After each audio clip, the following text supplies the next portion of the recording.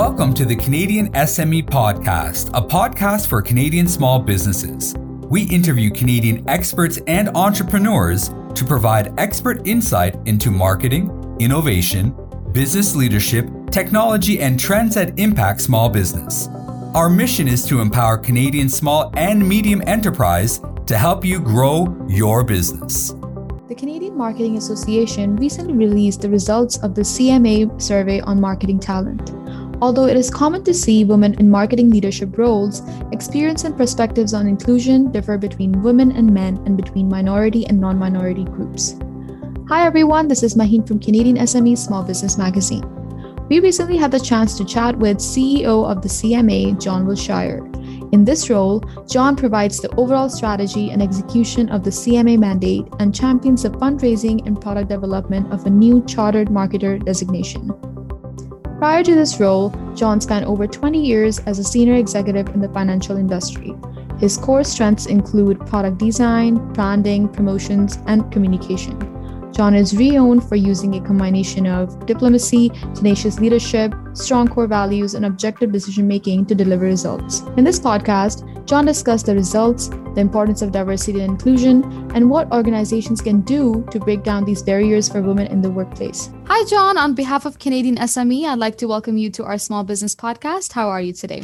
I'm doing great. Thank you for having me on. Perfect. Now, John, the new research from the Canadian Marketing Association finds that although it is common to see women in marketing leadership roles, experiences and perspectives on inclusion differ between women and men and between minority and non-minority groups. So can you please discuss the results that CMA recently released of the survey on marketing talent?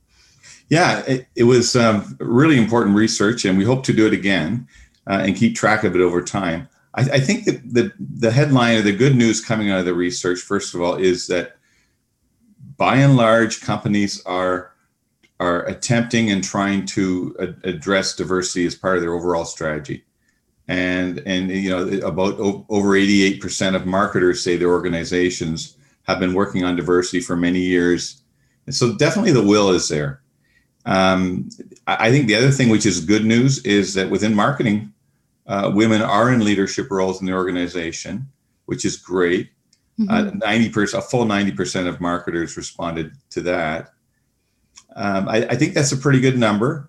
Where we like to do the more work is that it gets down to the issue of whether people feel comfortable, that inclusion aspect of being involved at work. And I still think there's more work to be done in that area. Right. Now, John, in the wake of major social and political changes over the past decades, leading companies are taking steps to increase diversity, equity, and inclusion, yet the progress in most sectors remains tepid. So what organizations should keep in mind when it comes to diversity and inclusion? Yeah, I think, again, I can only answer for the marketing profession. In terms of diversity at the leadership level, it's pretty good. The problem is a little more in the inclusion aspect. And so, for instance, if you ask people, does your workplace make you feel included? Their response for women is 69% say yes. 82% of men say yes to that question.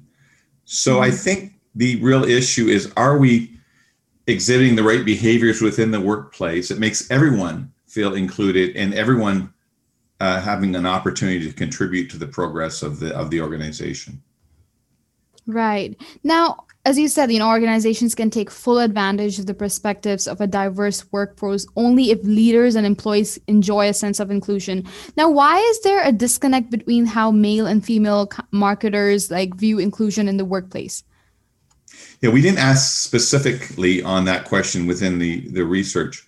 Intuitively, for me, I think that people who experience discrimination, it's more recognizable by them than the people that aren't. So if, for instance, in a meeting, if you tend to be, very active and engaged, you don't even notice that there's someone across the room who may not be having their opinion heard just because of the way that meeting was conducted. And I think that's an example, but I think really it's because people just don't stop and think about the topic enough during their workday. Right. Now, gender equality and getting more women into leadership roles are, again, like trending topics. But what organizations can do to break down these barriers for women in the workplace? Well, I think a few things. And I wrote a note to our members on these things. First of all, you have to tamp down on any type of improper language or behavior in the workplace. That's just getting started. I think that male leaders and female leaders need to do a better job at taking female leaders, for example, or female leaders, BIPOC female leaders, and giving them the opportunity to be mentored in the same way that traditionally males have mentored males. And I think that's one part of the equation. Mm-hmm. And I touched on the other one just a minute or two ago. I think it's really important even in the meeting context, that you need to call out everyone and make it available for everyone, regardless of, say, how strong their persona is to participate. We see that in all of our councils and our committee meetings. The chairs of our committees are very often going around the room and making sure every voice is heard. And I think it's just part of that skill set that you need as a leader is to draw out everyone in your team and give them all an opportunity to contribute to the discussion. That is absolutely right. Now, organizations large and small are beginning to re-examine their hiring practices with this information in mind that you just shared. But tell us, how to increase inclusivity for women representing the BIPOC community and other minority groups. Yeah, I think the first statement you made is we need to cast a wide net. Mm-hmm. Part of the issue within the marketing community, and as it relates to BIPOC, as you said, is people who are more comfortable entering into a career where they see people like them in it. And so it's a little bit of a chicken and egg situation for the marketing profession. We need to get more Black people into the community in entrance roles. We need to get more people of color into the community in entrance roles. Same thing with Indigenous. And so I think it's really important that when we're looking and searching for positions, that we cast as wide a net as possible and really work hard to build the top end of the funnel, so to speak, in terms of candidates, so that we have a good community to select from. But I also think it goes beyond that. So one of the things I think as a community we need to do is we need to make the marketing profession attractive to these various groups of people. And we're doing that through CMA Next, which is an online portal to make sure that people coming into the profession of marketing have all the information they need to make wise decisions. And through that making sure that the representation of the people that we're covering are people that they would aspire to be like within their own communities. Oh, wow, that's interesting.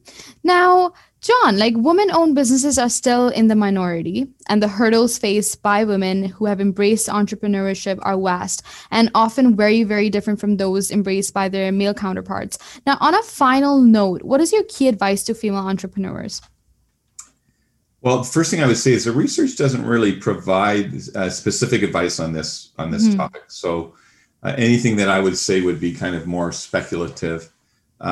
What I have seen, and particularly within new product launches and new brands, and is women are doing extraordinarily well. And women of color are doing extraordinarily well. And I think you see a lot of success stories at people that have abilities and talents and bring them to bear within an entrepreneurial context. I think in general, maybe there haven't been as many encumbrances to them within an entrepreneurial context as that they might be within a larger workforce historically. But all the best to them. They have a important role to play for sure in providing great value to Canadians. We need them, and they're doing great as an audience as a whole, from my perspective. I agree 100%. Now, I know, changing the culture of an organization, it cannot happen overnight, but I believe with solid planning and persistence, it is achievable. But thank you so much, John, for taking the time out and joining us. It was a great pleasure knowing you and your, support to the community. You have shared some strategies that will help us create an environment in which every one of us can flourish. So thank you so much. Thanks for having me. Thank you for listening to the Canadian SME Podcast. Please visit canadiansme.ca to subscribe and join us next week as we share more expert advice from Canadian business leaders.